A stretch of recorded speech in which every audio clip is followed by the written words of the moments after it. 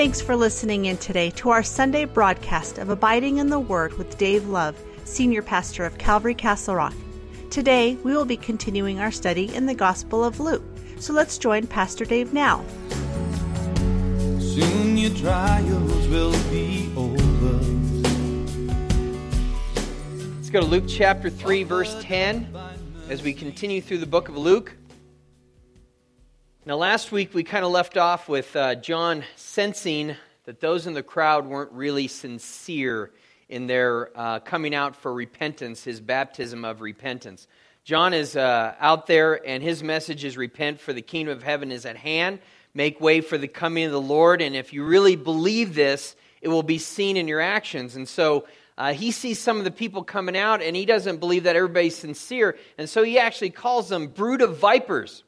You want to grow a church? Call the people snakes. See how that works out for you. But John didn't care about numbers or anything else. He cared about the sincerity of heart.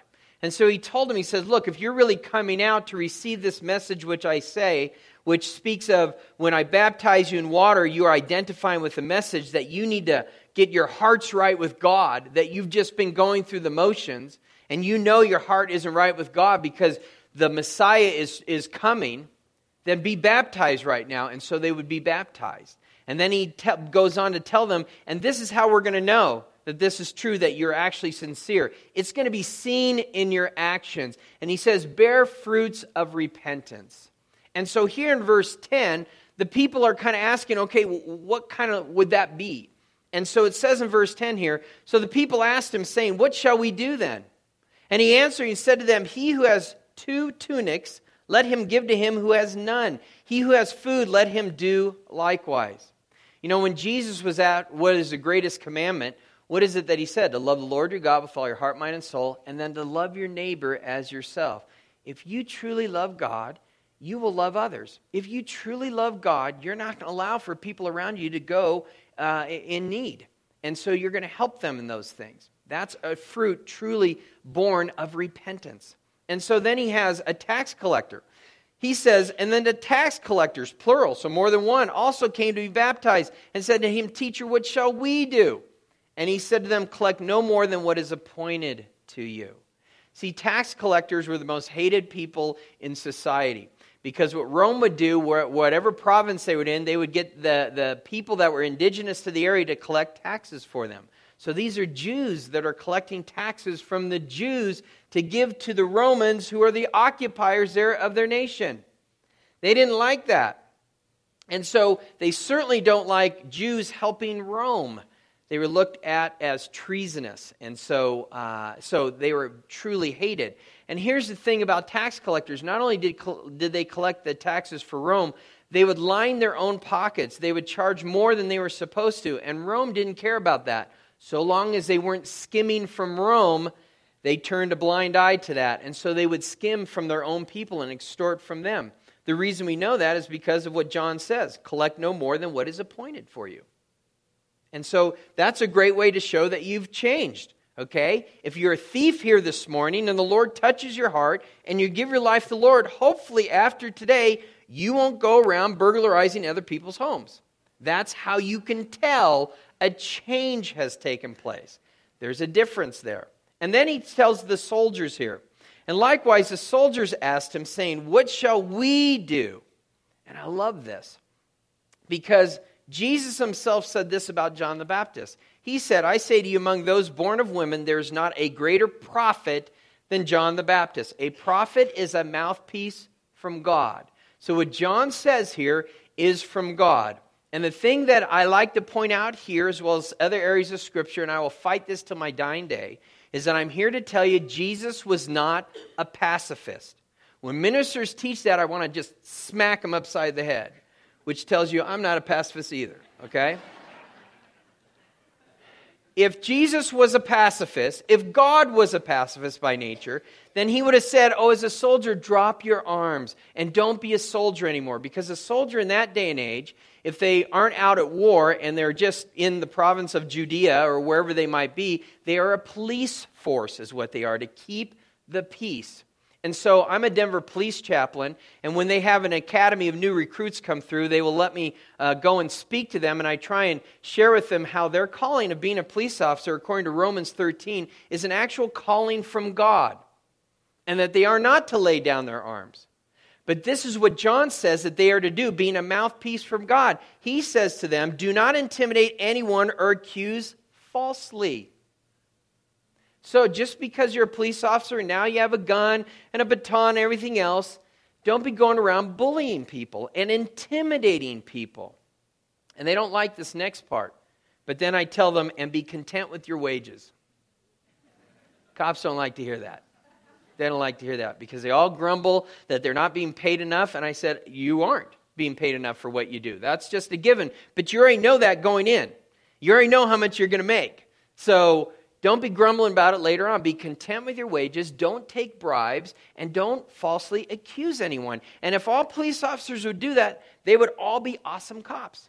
They really would. If they would just listen to the words here. And so if you're really repentive, you're going to show fruits of repentance. And it will be seen in your actions. Now in verse 15 it says, now as the people were in expectation and all reasoned in their hearts about John whether he was the Christ or not. Now remember, John was filled with the Holy Spirit while in his mother's womb, Elizabeth, and then born and groomed by the Spirit for 30 years out in the wilderness. And then he's led by the Spirit to prepare the way of the Lord. And so his words are awesome.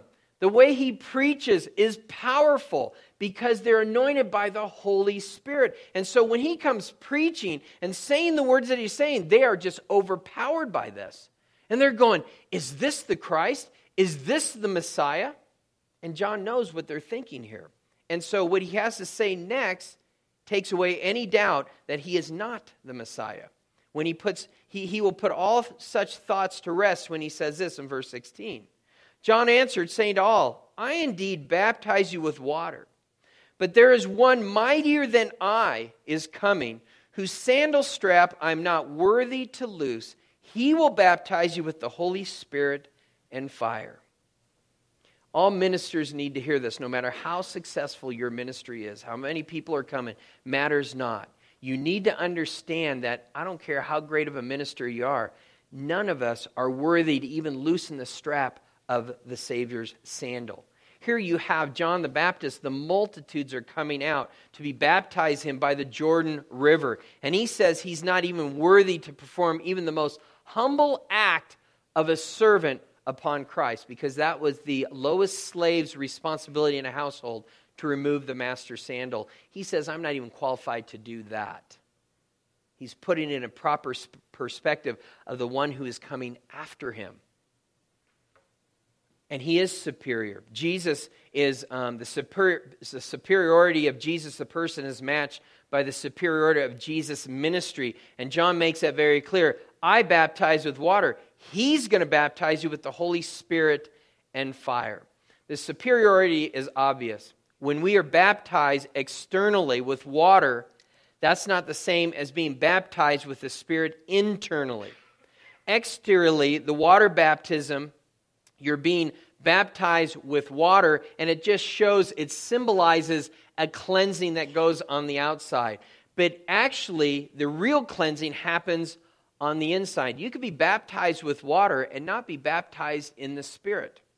And you could be baptized in the Spirit without being baptized by water. We see that in Acts chapter 10 with Cornelius and his household. The Spirit comes upon them, and it's then that Peter says, let's baptize them in water after the Spirit comes upon them. Baptism does not save you, okay? Baptism does not save you.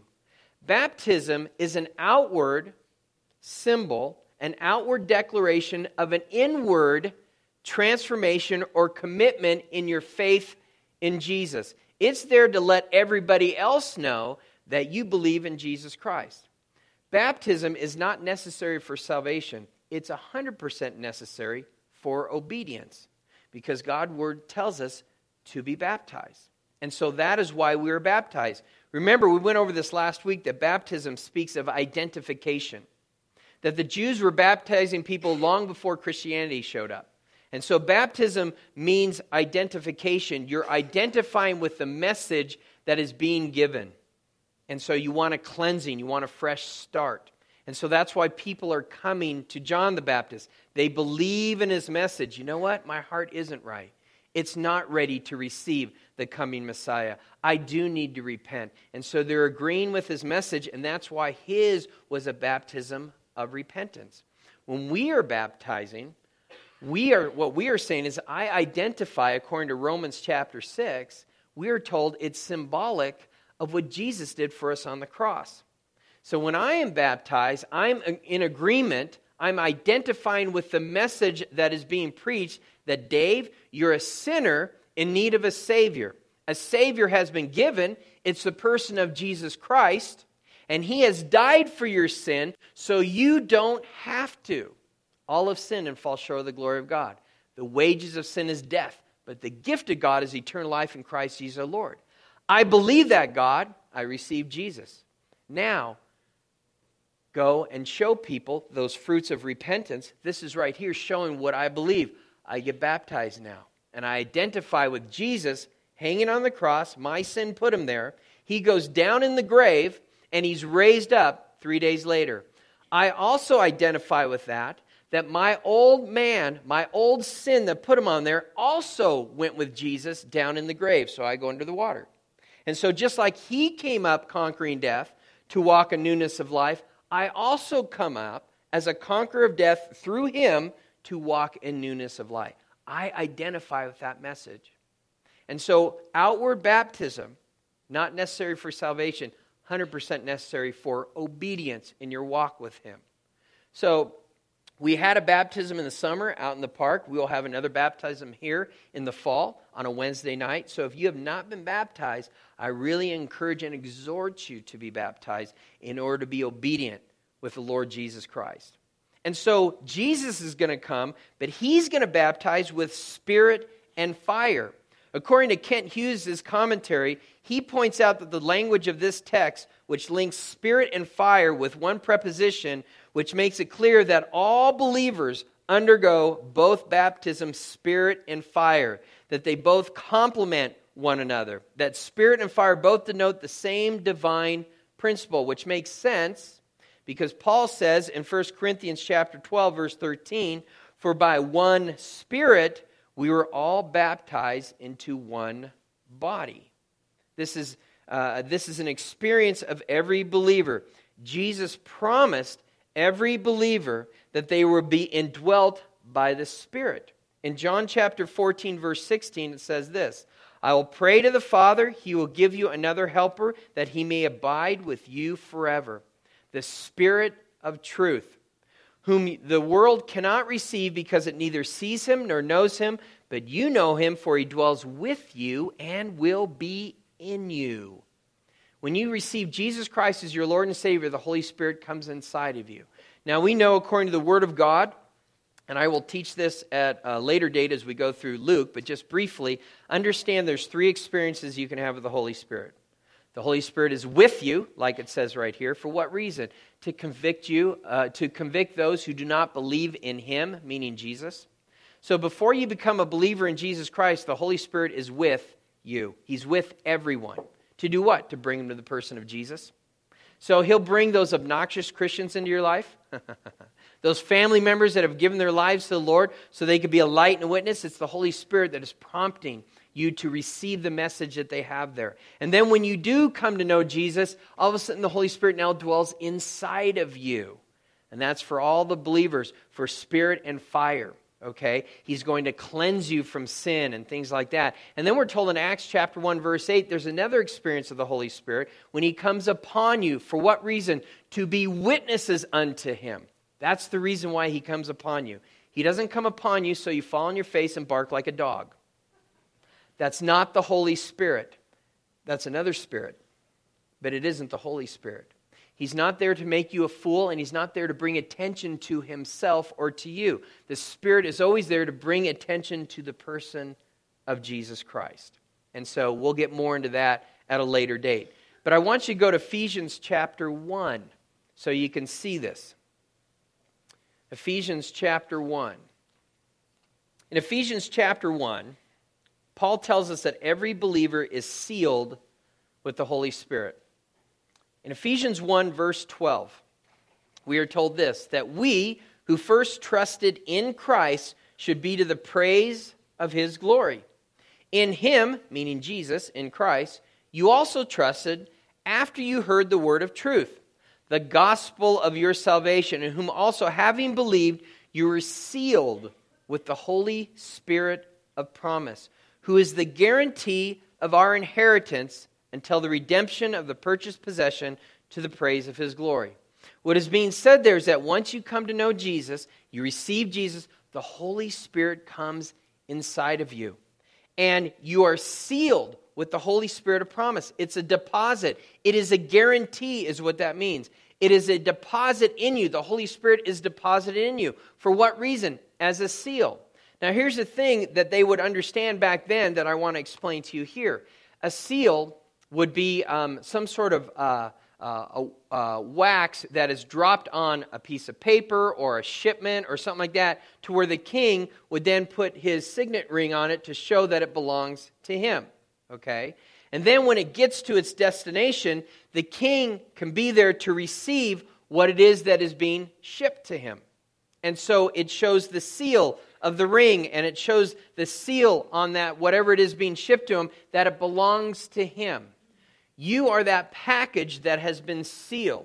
You have a destination to make it to heaven, eternity with God. God sees in you the Holy Spirit. That is your seal. So when you die, the Holy Spirit being inside of you, you are going to make it to your destination. He will make sure of that. That deposit has been placed in you. And that deposit is the Holy Spirit. A guarantee for what? Your inheritance. What's your inheritance? Heaven. Spending eternity with God. So the Holy Spirit is inside of you. In spirit and in fire. Now, fire is Old Testament language. In Isaiah 4:4, the Bible says this, when the Lord has washed away the filth of the daughters of Zion and purged the blood of Jerusalem from her midst by the spirit of judgment and the spirit of burning. Again, that speaks of a cleansing that's going to go on in Zion, in Jerusalem.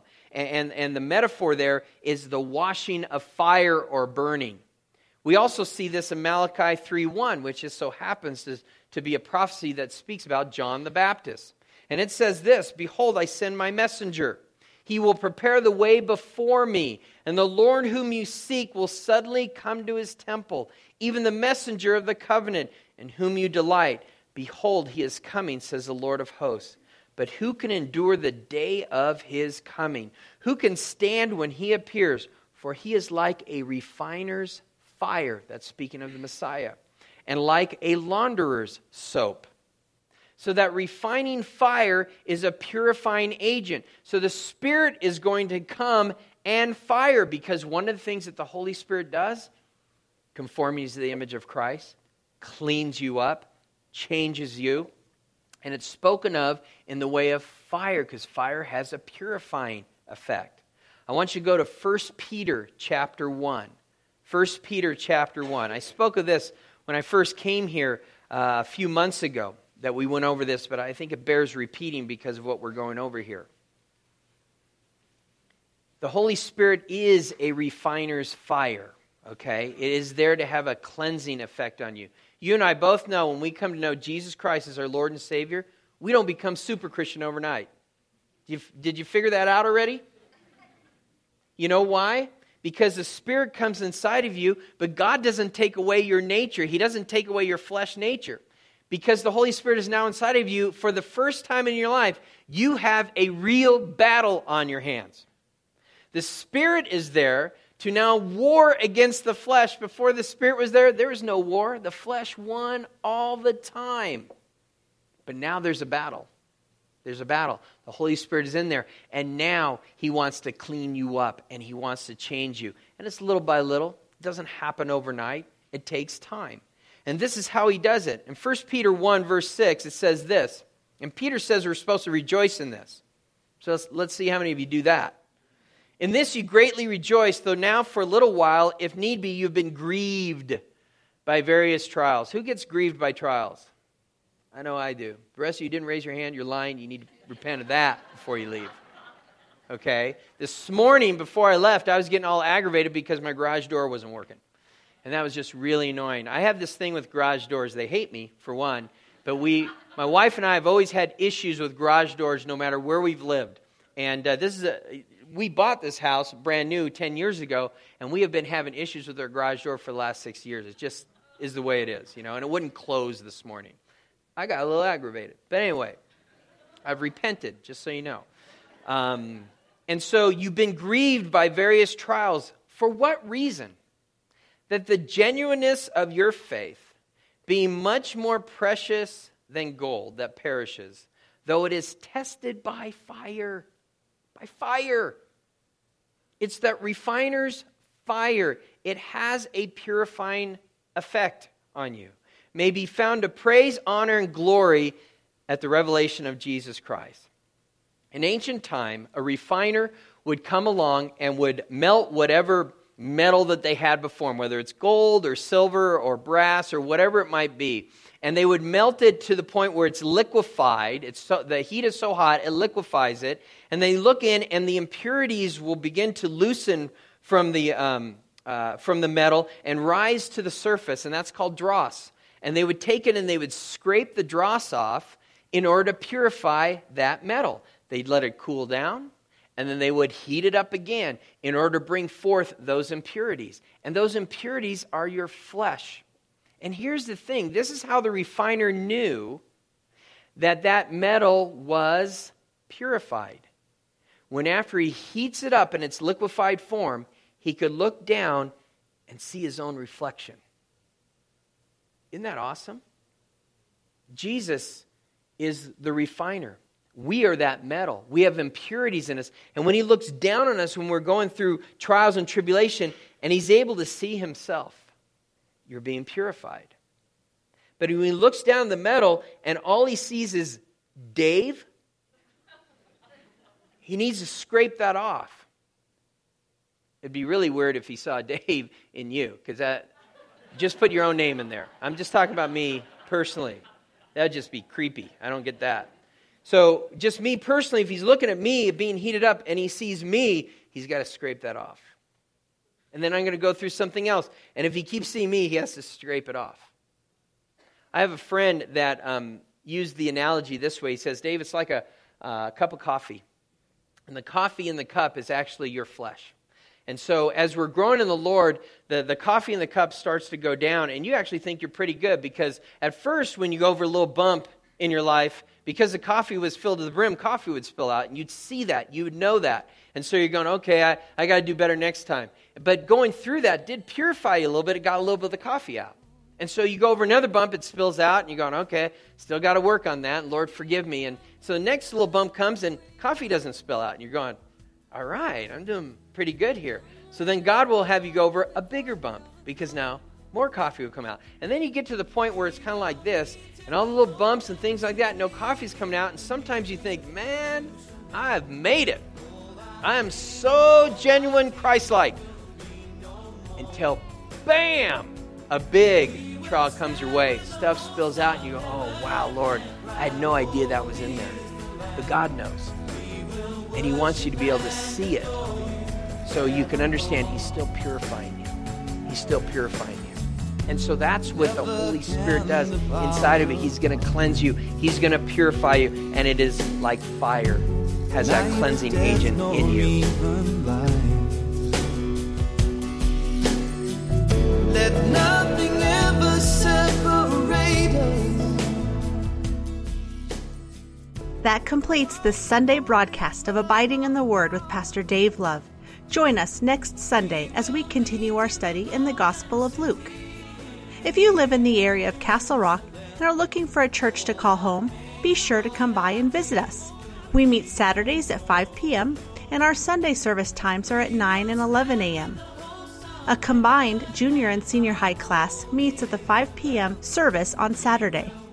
On Sunday mornings, high school meets during the 9 a.m. service, and the junior high meets at the 11 a.m. service. Our young adults ministry, Arise, meets every Friday at 6:30 p.m. at the church. Childcare is offered for all of our weekend services. Calvary Castle Rock is located right off of I-25 and East Wolfensberger Road, directly behind Jack in the Box and the Shell gas station, right across from Starbucks. For more information about us on this radio ministry, please visit our website at calvarycr.com or download our free mobile app from the Apple App Store or Google Play. You can also call the church office at 303-663-2514. We are so blessed you've joined us today. Until our next time together, we want to encourage you to always be abiding in the Word of God.